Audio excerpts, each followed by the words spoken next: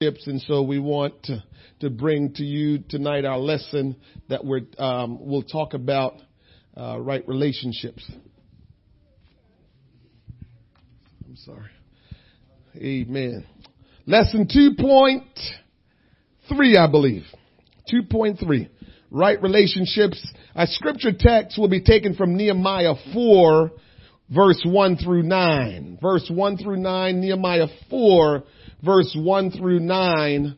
And the text here is going to cover this question. Who are you following? Who are you following? Now, we know that God is our shepherd and we know He is who we ultimately follow. But God will put people in our life, thank you, sir, that maybe we should follow. And there will be people in our life that maybe we shouldn't follow. And so the question is going to be, who are you following? Now, I like that question because always remember this. A lot of us feel like we're leaders. I know if I told you to raise your hand, go around the room, I think we will have majority in this house that says, yeah, I think I'm a leader in some way, in some form, I'm a leader. So I believe that we will probably agree to that. But I will tell you this, you will never be able to lead if you don't follow. Following teaches you how to lead. So if we can't follow, we will never lead. And if we're not following, then we're not going anywhere. So we'll talk about tonight, who are you following? To mature as a Christian, we must have someone in our life who leads us.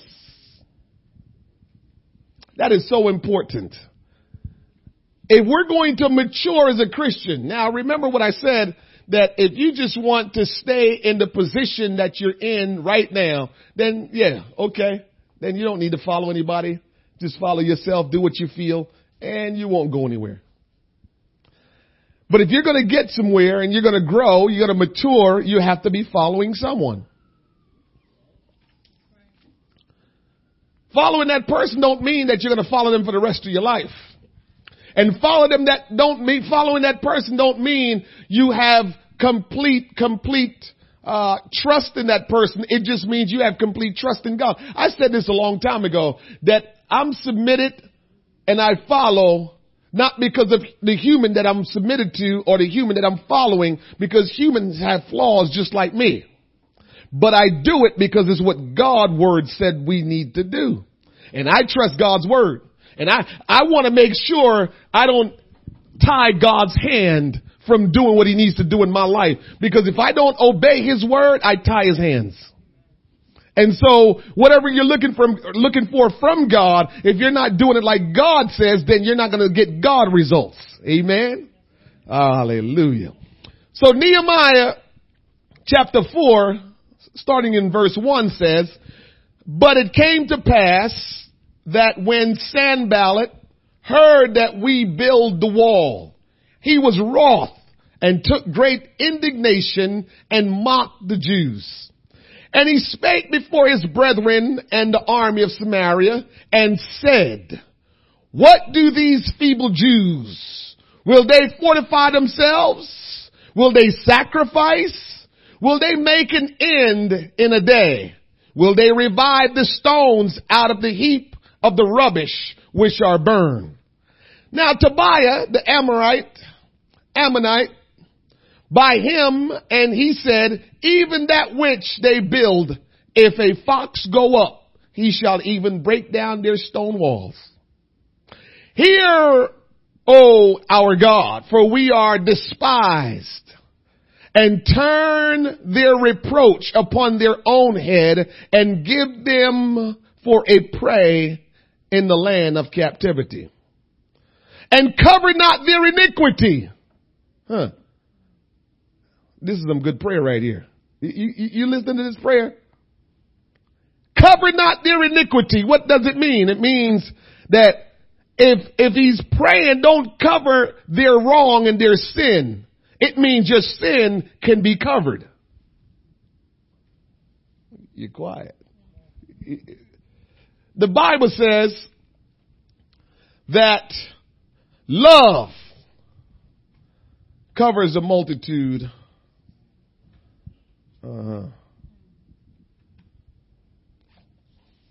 And so, and cover not their iniquity, and let not their sin be blotted out from before them. For they have provoked thee to anger before the builders.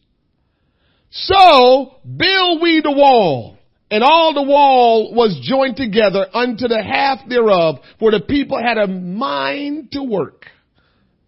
But it came to pass that when Sanballat and Tobiah and the Arabians and the Ammonites and the Ashdodites heard that the walls of Jerusalem were made up and that the breaches began to be stopped, then they were very wroth and conspired all of them together to come to fight against Jerusalem and to hinder it. Last verse.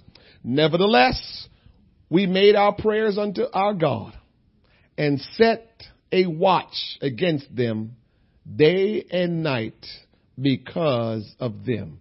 Nevertheless, we made our prayer unto our God. We need to be able to testify to say that. Nevertheless, I made my prayer unto my God. Taking initiative. That's what I'll talk about for just a moment here. Taking the initiative, because that's what Nehemiah did.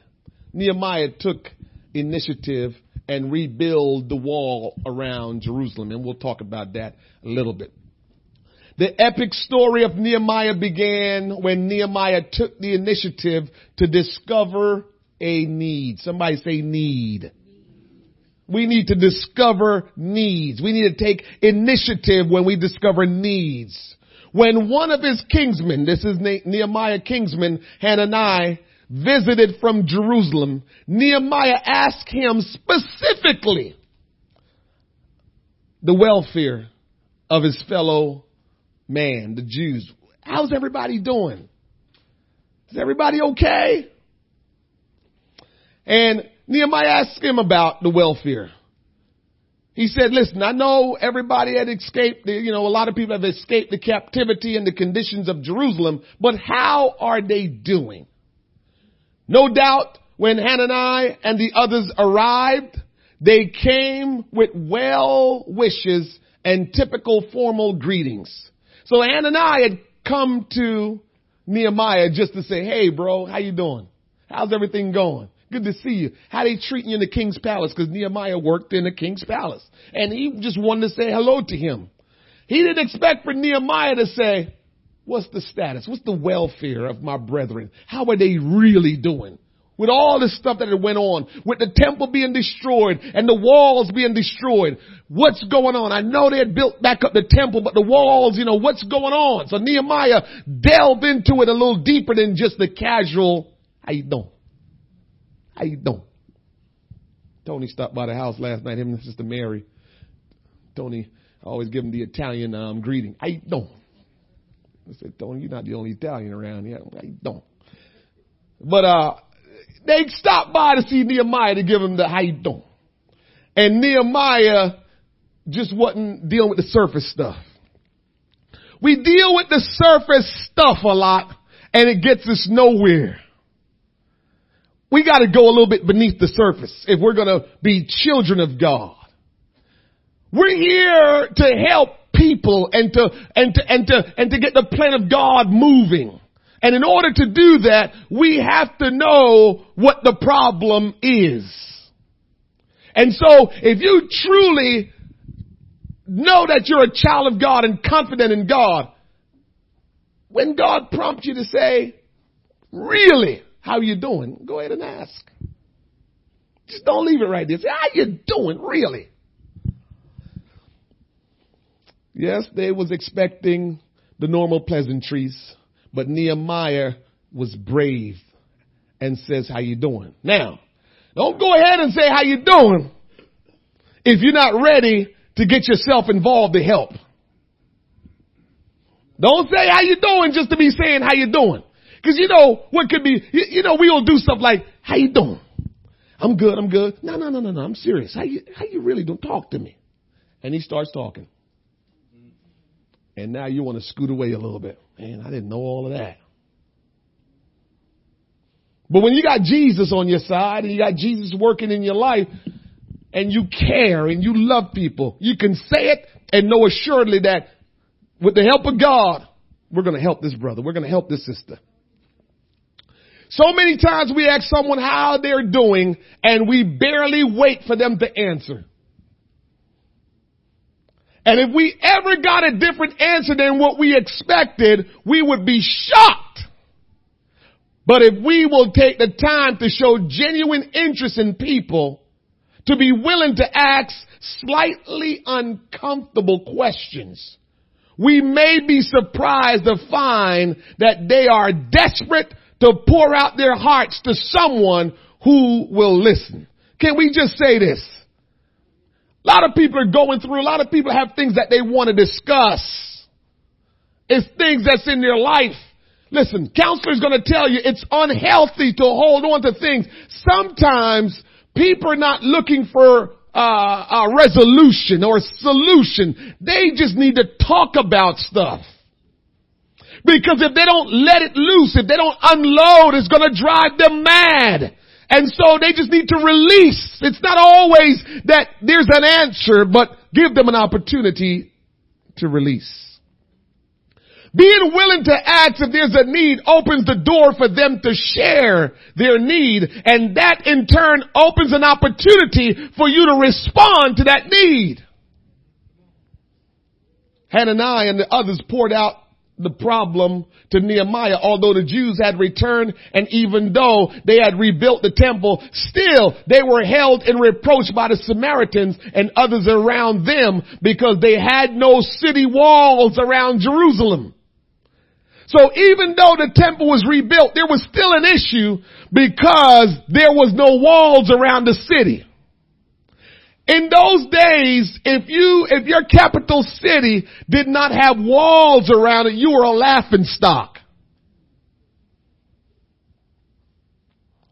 In those days, if your capital city didn't have walls around it, you were open to attacks, regular attacks. This is why they had walls back in those days, because the walls will help protect your people. And if there were real wars, people that lived outside the walls would run into the capital city. They would close the gate, and at least they will have their people inside the walls and the gates ready for battle so they can be protected. Now, as people of God, we need to build some walls in our lives. When walls are not in your life, you will be easily assaulted. People will roll upon you easy and get the best of you. Your enemies will conquer you easy. What would be considered walls, Brother D, in our lives as Christian? In this day and age, people want to live for God as easy as they can. I don't even understand that. How we can tell God he's the shot caller, but I'm going to do it this way. That don't even make sense how we try to live for God in our best way we can. That's not possible. But here is what I want to mention to you. If we don't put walls in our lives, we will be overtaken by our adversary very easily. What are walls that we can put in our lives? Standards and values.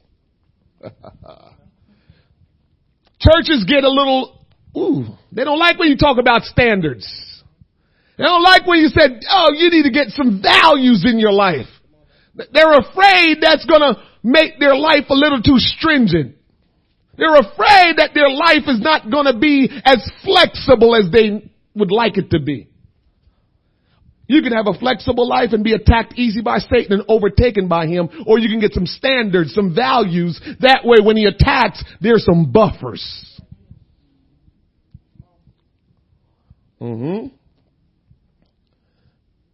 There's some things that we can do in our lives, standards and values that we can put in our life that will keep us protected. They tell alcoholics, don't go into the bars. That's a standard. That's a value that they will put into their life because why? They don't want to find themselves drinking again. All of us that's been redeemed by the blood of Jesus Christ, we need to treat ourselves like alcoholics. I need to stay as far away from sin as I can.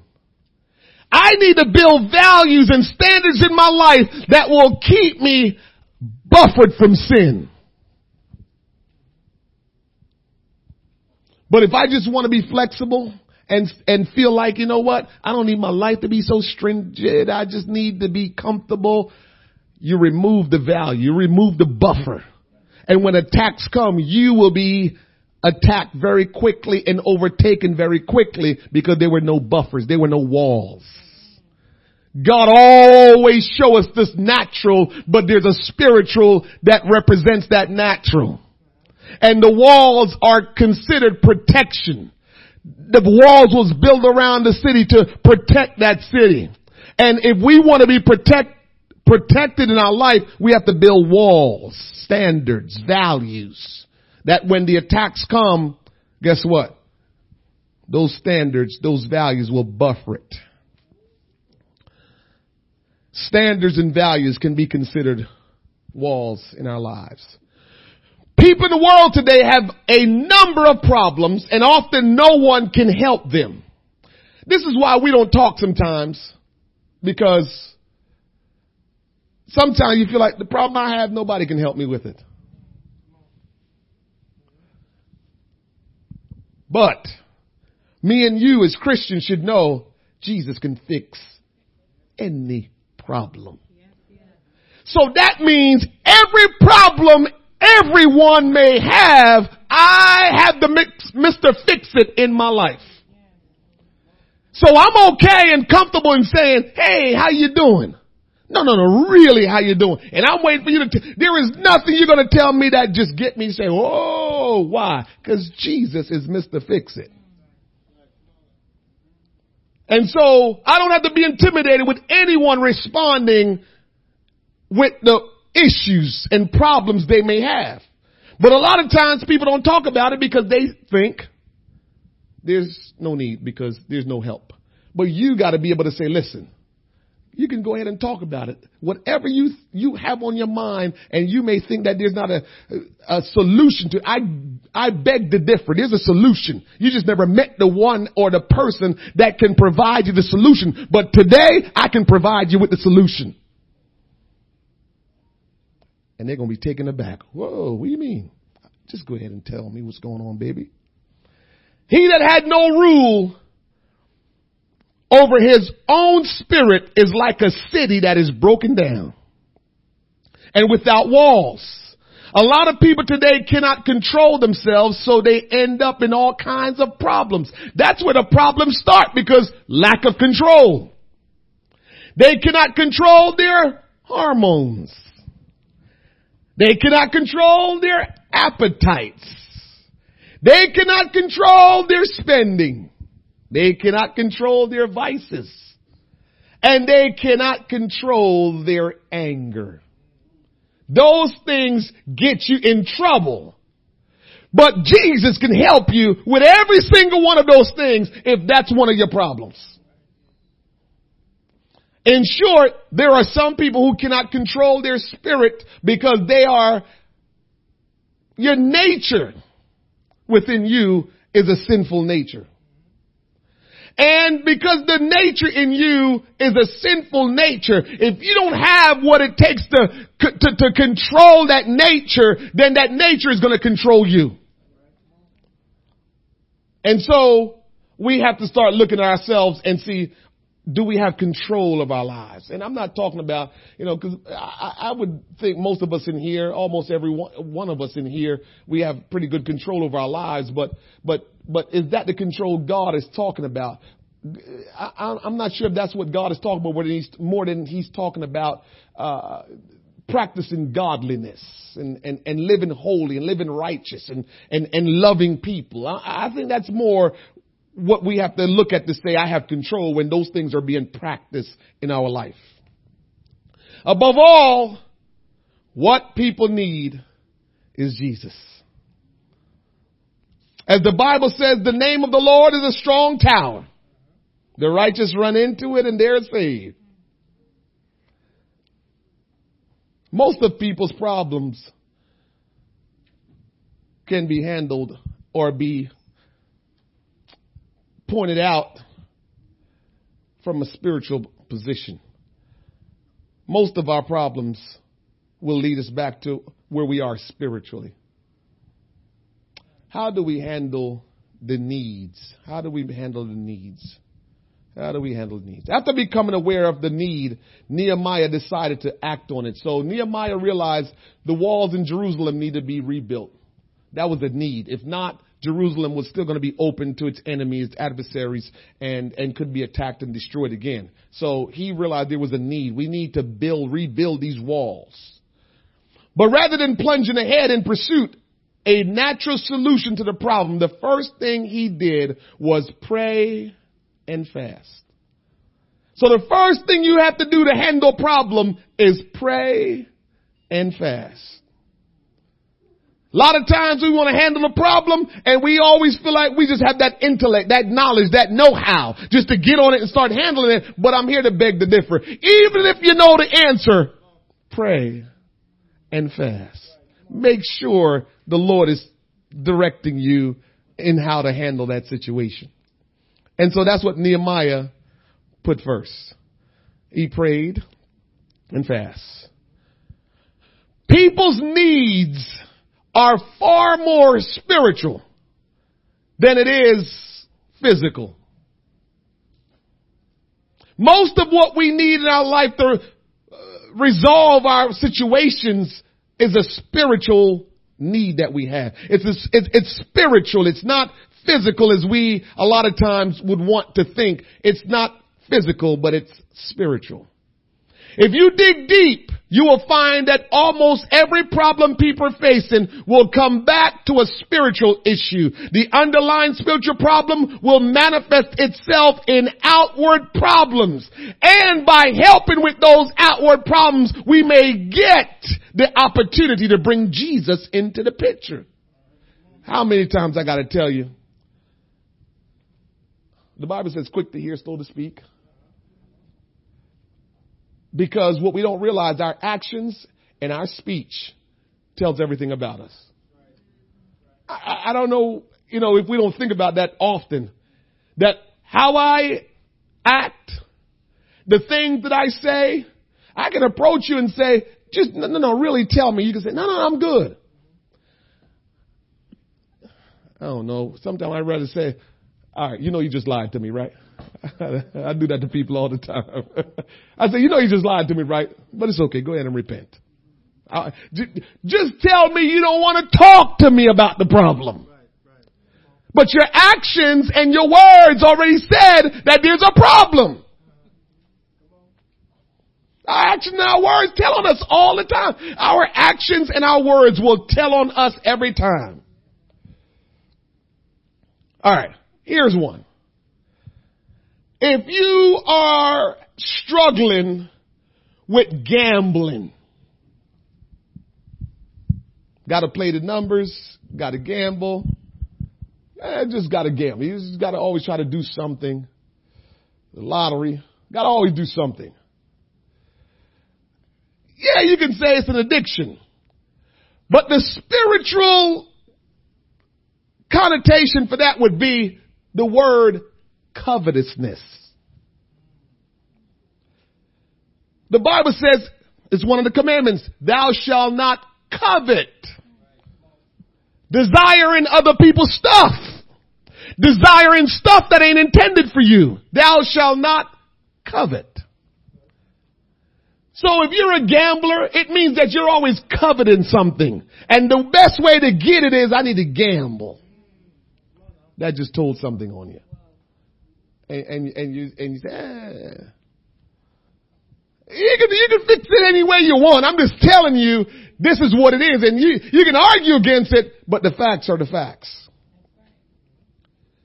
If you always get mad and you're never satisfied, the facts are you're not satisfied in your position with God. Because when you are in a good place with God, nothing don't really bother you. When you're in a good place with God, you have hope. God will work it out. When you're in a good place with God, no weapon formed against me shall prosper. When you're in a good place with God, the Lord is my provider. He will. So you don't get worked up and you don't start to get antsy and uncomfortable and jittery and always mad at people. That don't work. So when you're jittery, angry, snapping, go back to where are you with your relationship with God? Spiritual. I know we put physical explanation on things, but spiritual. Spiritual. Nehemiah claimed the word of God. Not only did he realize that he needed help from God, the spiritual aspect of it, but he also claimed the word of God. He prayed, remember, I beseech thee, the word that thou commandest thy servant Moses. This is Nehemiah praying to God, saying, if you transgress, I will scatter you abroad the nations. But if you turn unto me and keep my commandments and do them, thou there were of you cast out unto the uttermost part of the heaven, yet will I gather them from thence and will bring them to the place that I have chosen to set my name there. When Nehemiah began to pray, he began to pray saying, God, these people are coming against me. But you said, if we will follow you and obey you, you will see to it that you will bring us in a place where your name is being praised and glorified. So it means no matter what or who attacks us, if we just follow you, Lord, we know we're going to be good. Nehemiah quoted that to God. Yep. What do you think God's going to do? If God is righteous and holy like he say he is, which I know he is, and you quote his word, what do you think he's going to do? Oh, I didn't mean that. Now that's what we would say. But if you put God's word right before him, God, in your word, you said you will never leave me nor forsake me. I don't feel your presence right now, but I know you said you will never leave me nor forsake me. And right now I feel an enemy have encamped round about me. So God, will you show yourself great around me and protect me because I know you're here. I don't have to feel you. I don't have to sense no spiritual thing. You said you will never leave me nor forsake me. Now God manifests that you are here. That's his word. What are you going to tell me? Oh, I didn't mean that. No, he's going to say, son, you're right. Here I am. That's what he's going to say. Son, you're right. Here I am. So we got to use the word like Nehemiah used the word in handling problems and handling situations and when someone needs help, we need to be vigilant and we need to be able to help our brothers or help a stranger, but we need to make sure when we're helping them, we're praying for spiritual direction, we're praying for answers, and we're using the word of God to help them. Who are you following?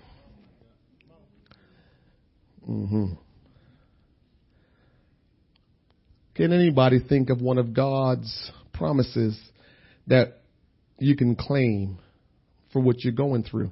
These are things you got to think about when you're going through. Can I just jump off to the side a little bit? I've been doing this, going over this, I don't know what you will call it, but study material, videos. Part of the requirement for us to get the Christmas Christ money is you got to go through this, watching these videos. And so I'm watching these videos. And Cindy Miller, who is, she is licensed professional and apostolic in counseling. And she talked about the cycles of life. And I don't have time to get into the cycles. But what I loved about it was everyone has to take responsibility for themselves. And she was talking about marriage. But at the end of the day, what she said is, you can't make anybody do anything, but you can make yourself do something. And so at the end of the day, whatever you're going through, are you obeying God? Are you being the best Christian that God called you to be? Are you loving? Are you repenting of the things that you did wrong? Are you doing right? Are you being encouraging? Are you building up and lifting up? And I just smile. Because before God had me started pastoring, Lord knows He gave me this. And what He gave me, Brother D, is anytime I'm going to counsel any marriages, y'all get it ahead of time. The first two questions, the first two things I'm going to deal with is this. Do you want to be married?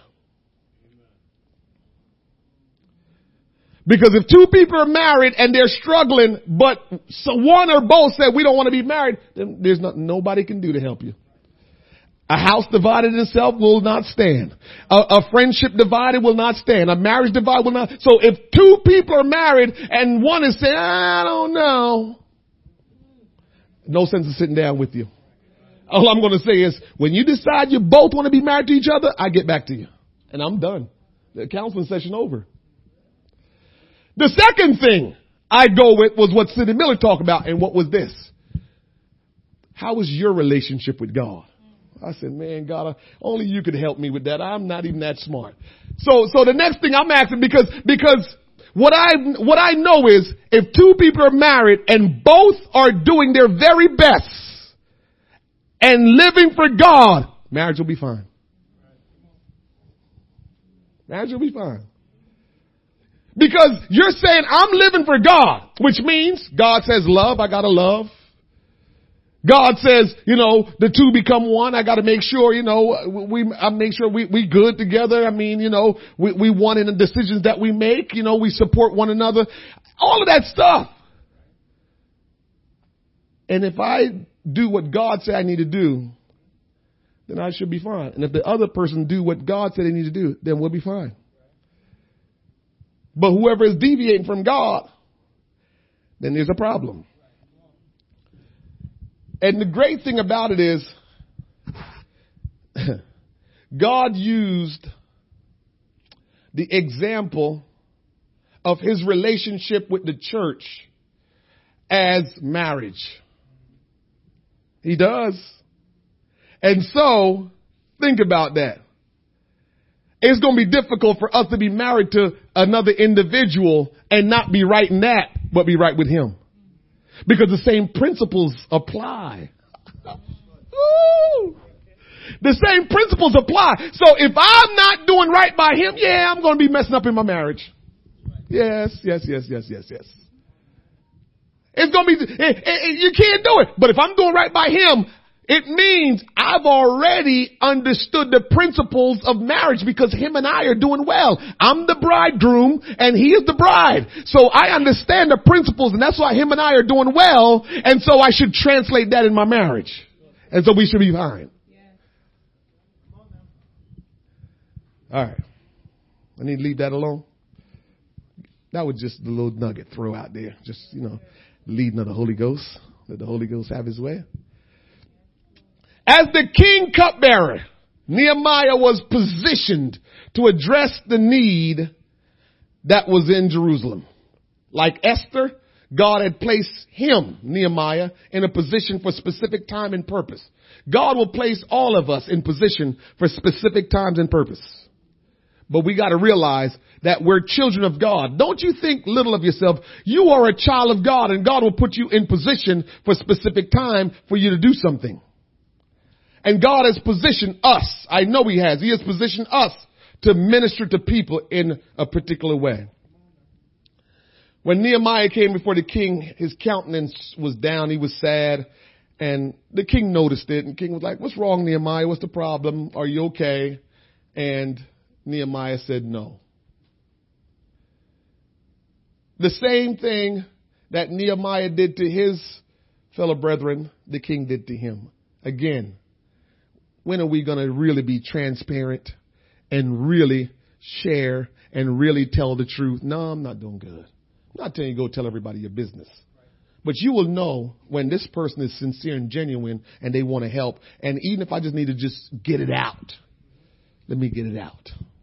And the king said, all right, Nehemiah, I got you. What do you want? And Nehemiah told him, and he said, all right, I'm going to support you so you can go and do what you have to do. Like a true leader, Nehemiah knew it was not all about him, but with undue haste or lack of planning, Nehemiah could have messed everything up. When the king said, okay, go ahead, Nehemiah didn't haste. He had patience. And he said, all right, I'm going to handle this thing. He realized that God had given him favor to be in leadership. By the way, the book of Nehemiah, greatest book on leadership. There's no book written out there better than Nehemiah for leadership. You can buy any book you want. You can go to John Maxwell and get all of John Maxwell teaching on leadership. There will be no better leadership teaching in all the world than the book of Nehemiah in the Bible.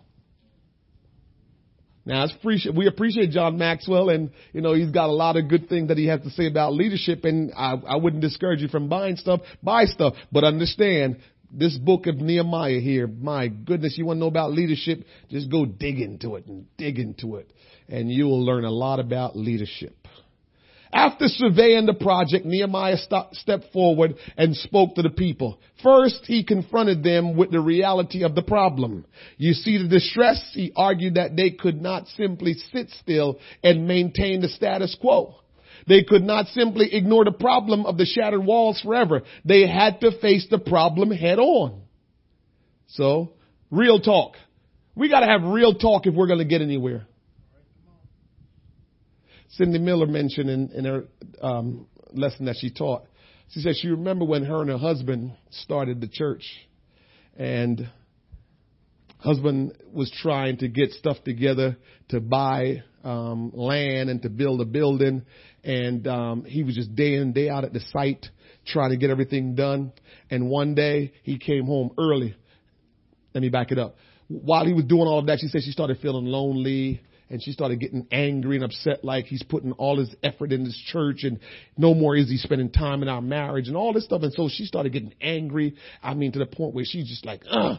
And then one day he came home early. She thought he was coming home to be with her. And he was coming home saying, honey, fax these paperwork over to the township. I got to change out of this clothes and put a suit on, go down to the township and talk to them about this building. Now she was really steaming. But she said she ended up approaching him that day. And here's how she approached him. When you're genuine and you're real, you will always get somewhere. She said she could have approached him with anger and fussing and fighting and everything. But all she said was, honey, I know you've been busy and I know you got to do what you got to do for God. But I just feel lonely. I feel like I don't have no husband. All the stuff that we were, you know, I thought we were going to be doing and together and all this stuff. It's not happening. And I'm just discouraged. Husband said, you know what? After tonight, when I come back from the township in the evening, we're going out to dinner. We're going to hang out. Because she was real and transparent. She didn't get, I'm sick of this. Every time I turn around, you with the church stuff. Every time I turn around, I'm going to township. Every time you always doing something. She could have went that way.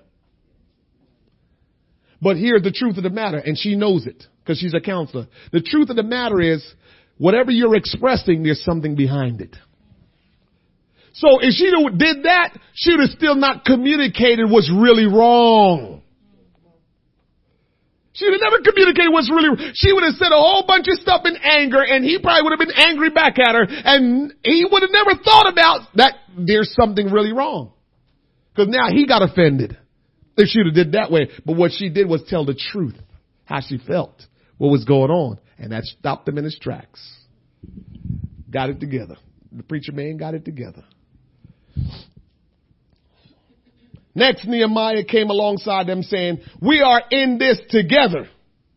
So the distress that you all are going through, I feel the distress. Nehemiah did not have to even be there. He could have stayed in the comfort of the king's palace, unmoved by the need of the people, but instead he went and he was under the distress right along with his people. Because when you love people and they're distressed, you distress. Oh yeah. Next, Nehemiah laid out a specific goal. Let us build. So he's given instructions. We need to follow the instructions that comes from the pulpit. As a church body,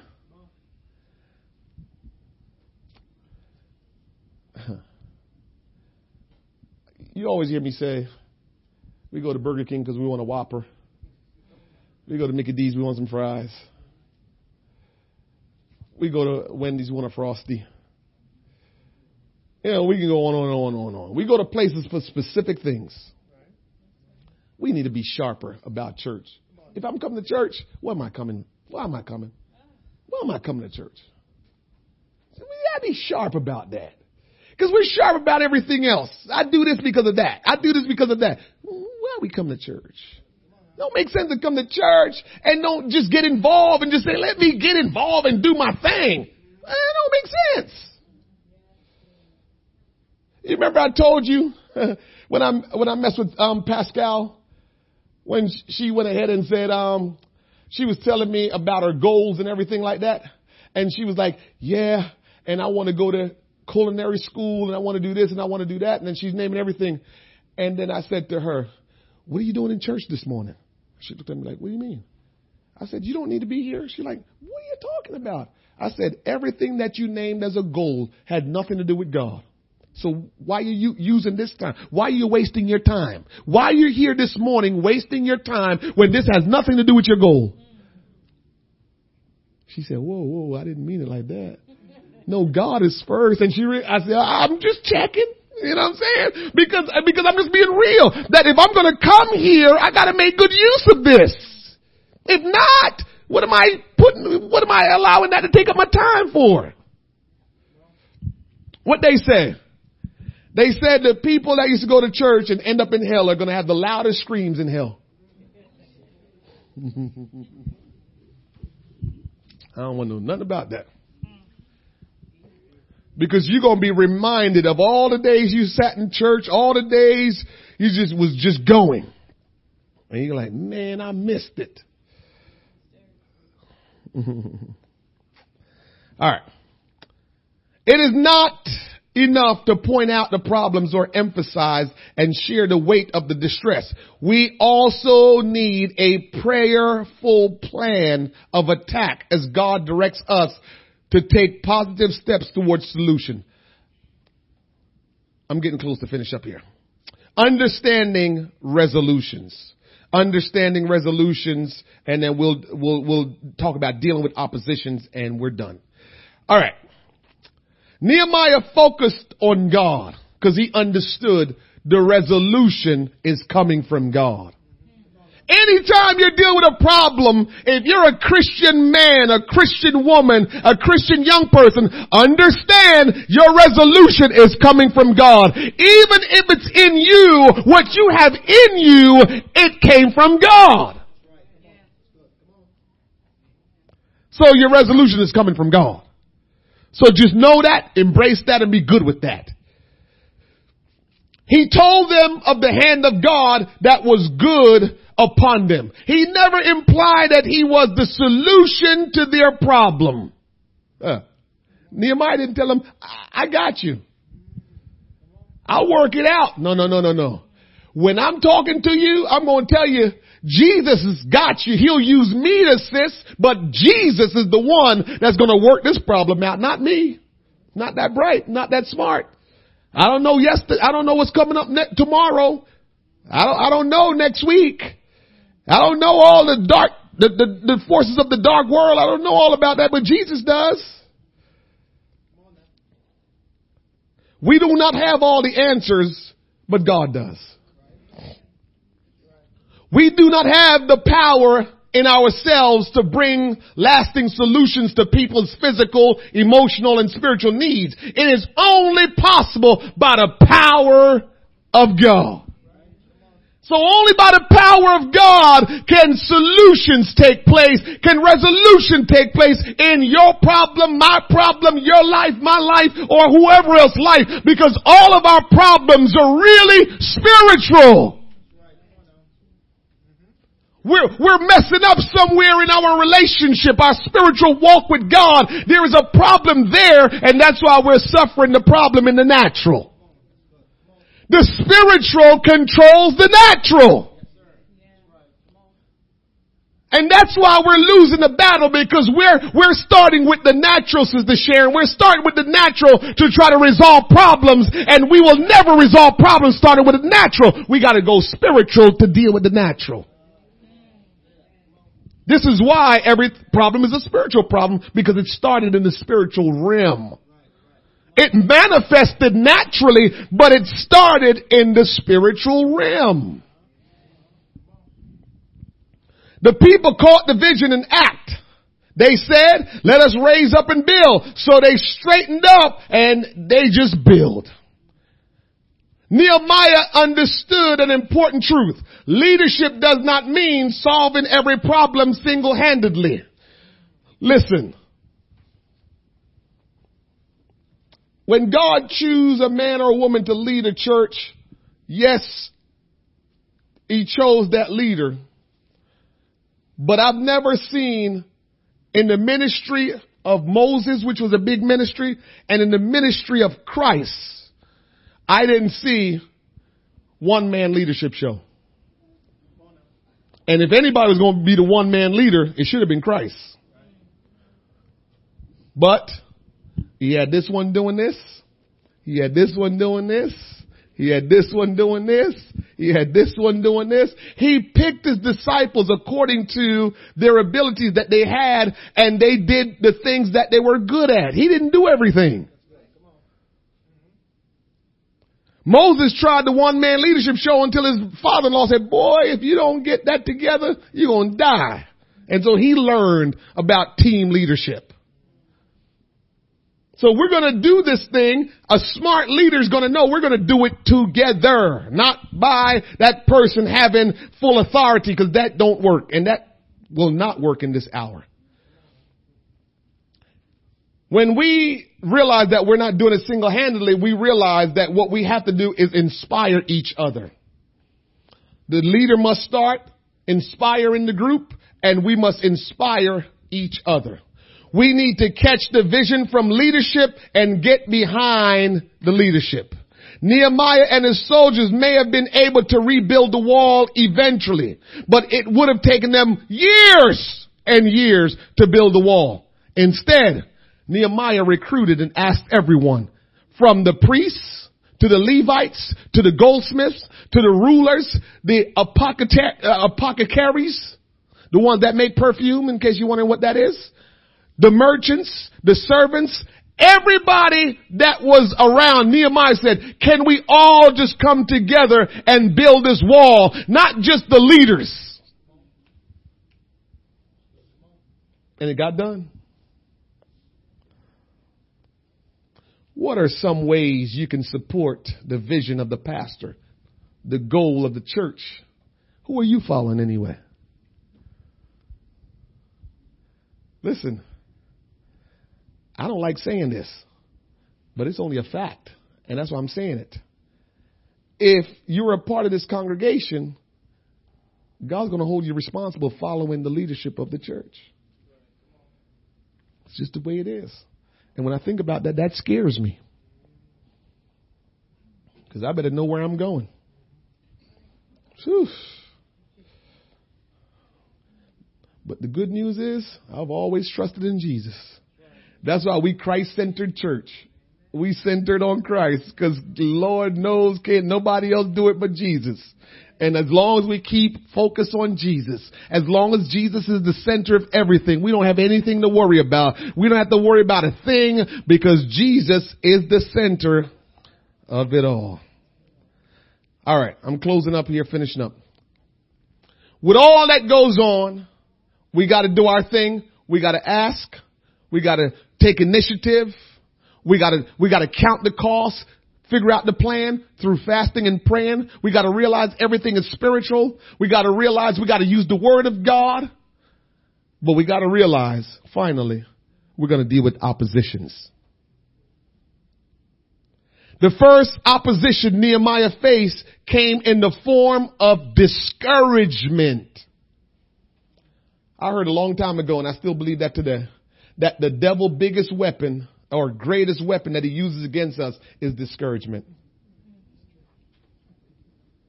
You can think of all the stuff that the devil can do. The devil likes to discourage us. That's one of his greatest tools he uses against us. Get us discouraged any way he wants to, whatever way it is. Get us discouraged, and he's got us. Sanballat and Tobiah arrayed their men before the walls and mocked the builders, mocked their project, tried to discourage them and make them quit. The devil will use the same tactic. He will try to fight you and try to get you discouraged and try to make sure everything you do, it seems harder and you get frustrated and you're wondering what's going on. But at the end of the day, the devil is trying to discourage you that you quit, Brother Teddy. That's what he's after. He's trying to discourage you and get you to say, man, I can't be bothered with that. Man, I can't do that. Man, I can't do that. And guess what? When the devil do that, he didn't even have to do no work. When he discourages you, he doesn't have to do work. Guess what? He's going to have to do some work with me. He's not sending no discouragement. He's going to have to do some work. Because I said a long time ago, when I met Jesus, I knew he was real. And the Bible says he's same yesterday, today, and forever. That means he's not changing. So I'm not going to get this far and change. He's the same God I met whenever I met him till right now. He's never changing. So the devil can't discourage me about who God is and what about him. Nothing. There's nothing. I know who he is, and there's nothing that's going to change that about me. So devil, you can pick up your discouragement tool and keep on walking. Even from within, there was discouraging news. Listen to this.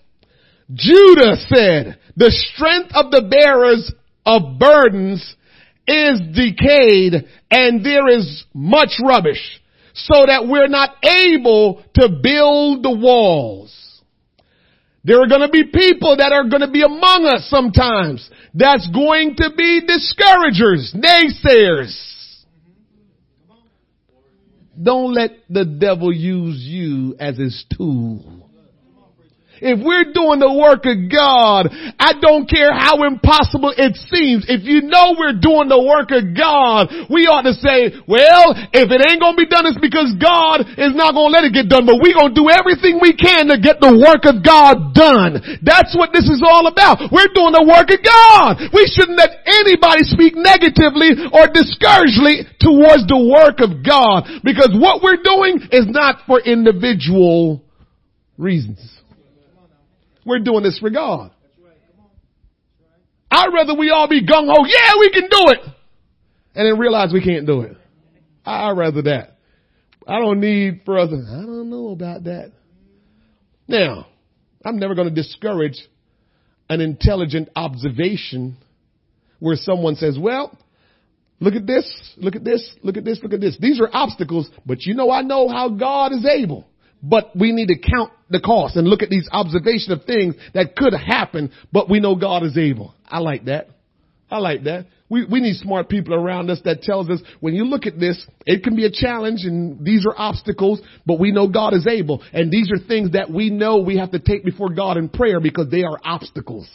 I can take that. That's good. But just saying, man, I don't know about that. We can't do that without just no explanation. You're being used as a device of the enemy. All right. Still, Nehemiah refused to allow mockery from without or negative stuff from within to discourage him. Instead, he prayed about it. Secondly, they just kept working. So build we the wall. And all the wall was joined together until the half thereof. For the people had a mind to work. They had a mind to work. The second opposition Oh, your water gone? Her water gone. Get her some water, Brother Scarlett, please. Brother Scarlett, get you some water. You don't worry. The second opposition came in the form of threats of attack.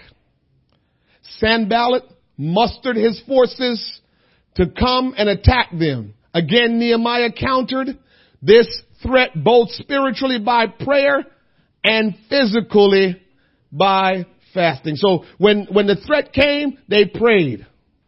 And so Nehemiah armed his people, which was his role as a leader. Nehemiah motivated his people to fight by reminding them of two things. First, they were fighting for their loved ones. And secondly, God was helping them.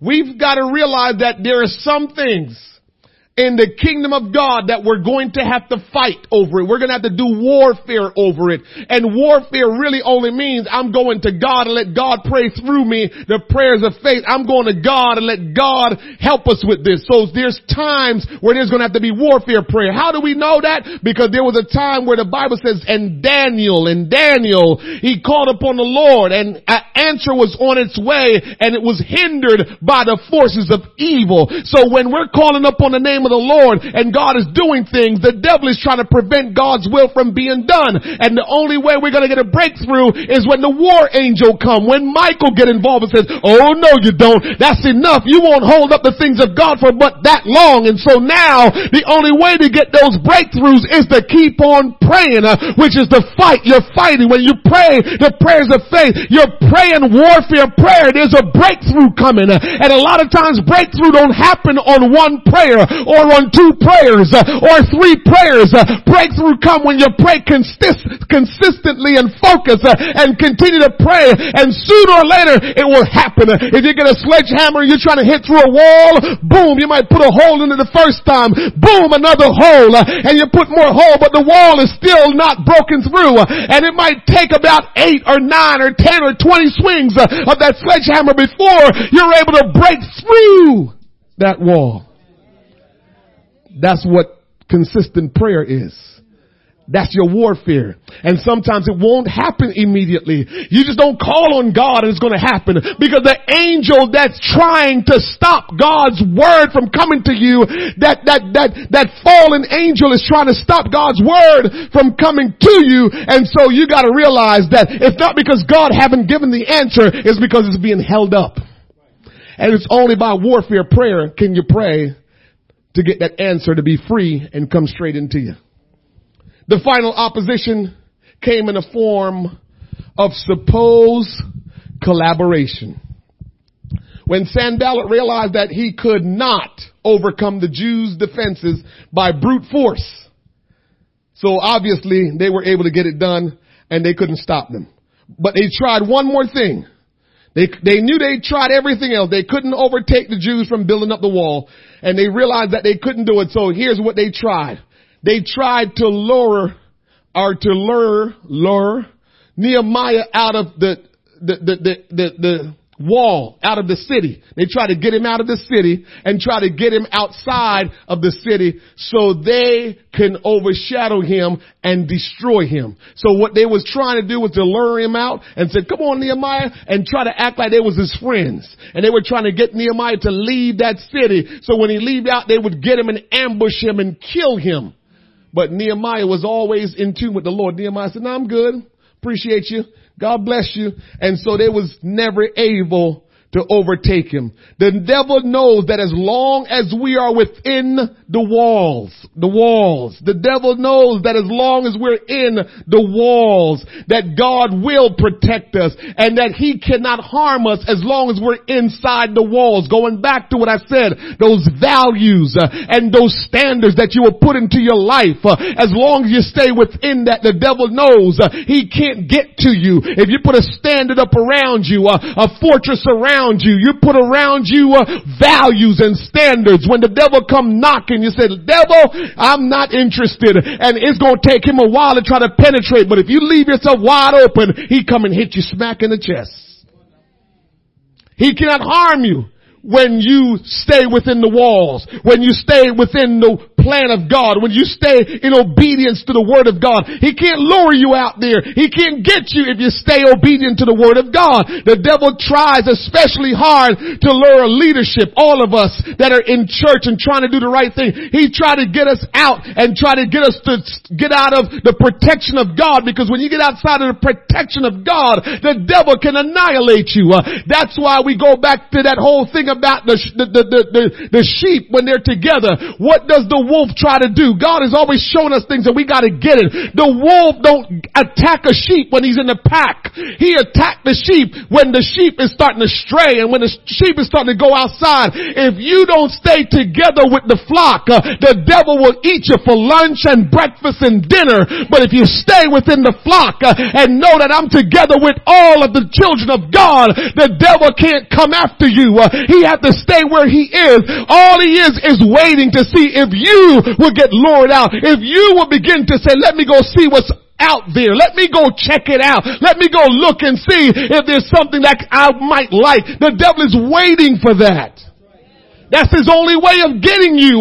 The Bible says, Jesus says, no man can pluck you out of my hands. That is absolute truth, Brother D. But guess what we can do? We can walk out of the hand of God. And because God is a gentleman, he don't make us don't walk. He says, hold on, don't you go. But he don't stop us. But we will walk out of the hand of God. But the devil can't touch us when we're in the hand of God, because God is our shield and our buckler, our exceeding and great reward. And so if we want to make it and we want to stand firm and we don't want the devil to get the best of us, we just got to stay within the walls. We just got to stay among the other sheep. We just got to stay in the church and in the kingdom of God. And the devil can only look and act like he bad, but he can't do nothing. The Bible says he is as a roaring lion, seeking whom he may devour. But look, it says whom he may devour. He can only devour the one that don't stay together with us. That's the only one he can get. So all he does, the devil is as, not is, as a roaring lion. I'm looking for somebody to devour. And he looks and he sees a pack of us and like, oh, but he's waiting because he knows somebody is going to say, let me go and check over here. And as you go and check over there, hold on to you in your neck and walk with you over here. And now you all consumed by the devil. You're wondering what happened. You walked away from the flock. We got to do what God say to do, and we won't have to worry about it. Who are you following? You got to know that. Any questions? God is a good God. God is a good God. He knows what we need when we need it. This is why we can always pray the 23rd Psalm. The Lord is my shepherd. Because why? I shall not want. Whenever you need something, he will provide. He says he make you to lie down in. He says, thou preparest the table before me in the presence of my enemy. And so your enemy is all around you all the time. But guess what? Thou art with me. Thy rod and thy staff, they comfort me. Amen. So we just got to know these things and not let the devil with his, bogus self, because he's not even real. He's not even real. He's bogus, trying to scare us, but he can't scare us. Answers to the questions from the book. I'll run through it real quick for you. You might have got some through the study. So the first answer is people's needs are foremost spiritual, so they require a special solution. The next one is God positioned each of us to minister in a particular way.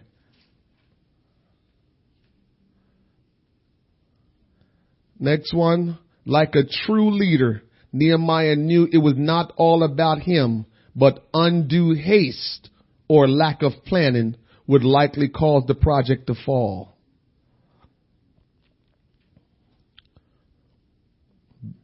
The other one, we do not have the power in ourselves to bring lasting solution to people's physical, emotional, and spiritual needs. It is only possible by the power of God. The other one, the first opposition Nehemiah faced came in the form of discouragement.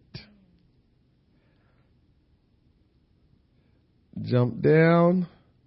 The second opposition came in the form of threat of attack. Next one, Nehemiah armed his people, which was his role as leader. When I'm ministering to you, I'm giving you armor. The final opposition came in the form of supposed collaboration. And finally, the devil tries especially hard to lure leadership away before he knows the church often rises and fall on leadership. Those are your answers to lesson 2.3. Any questions? All right. So don't forget, we still have the cards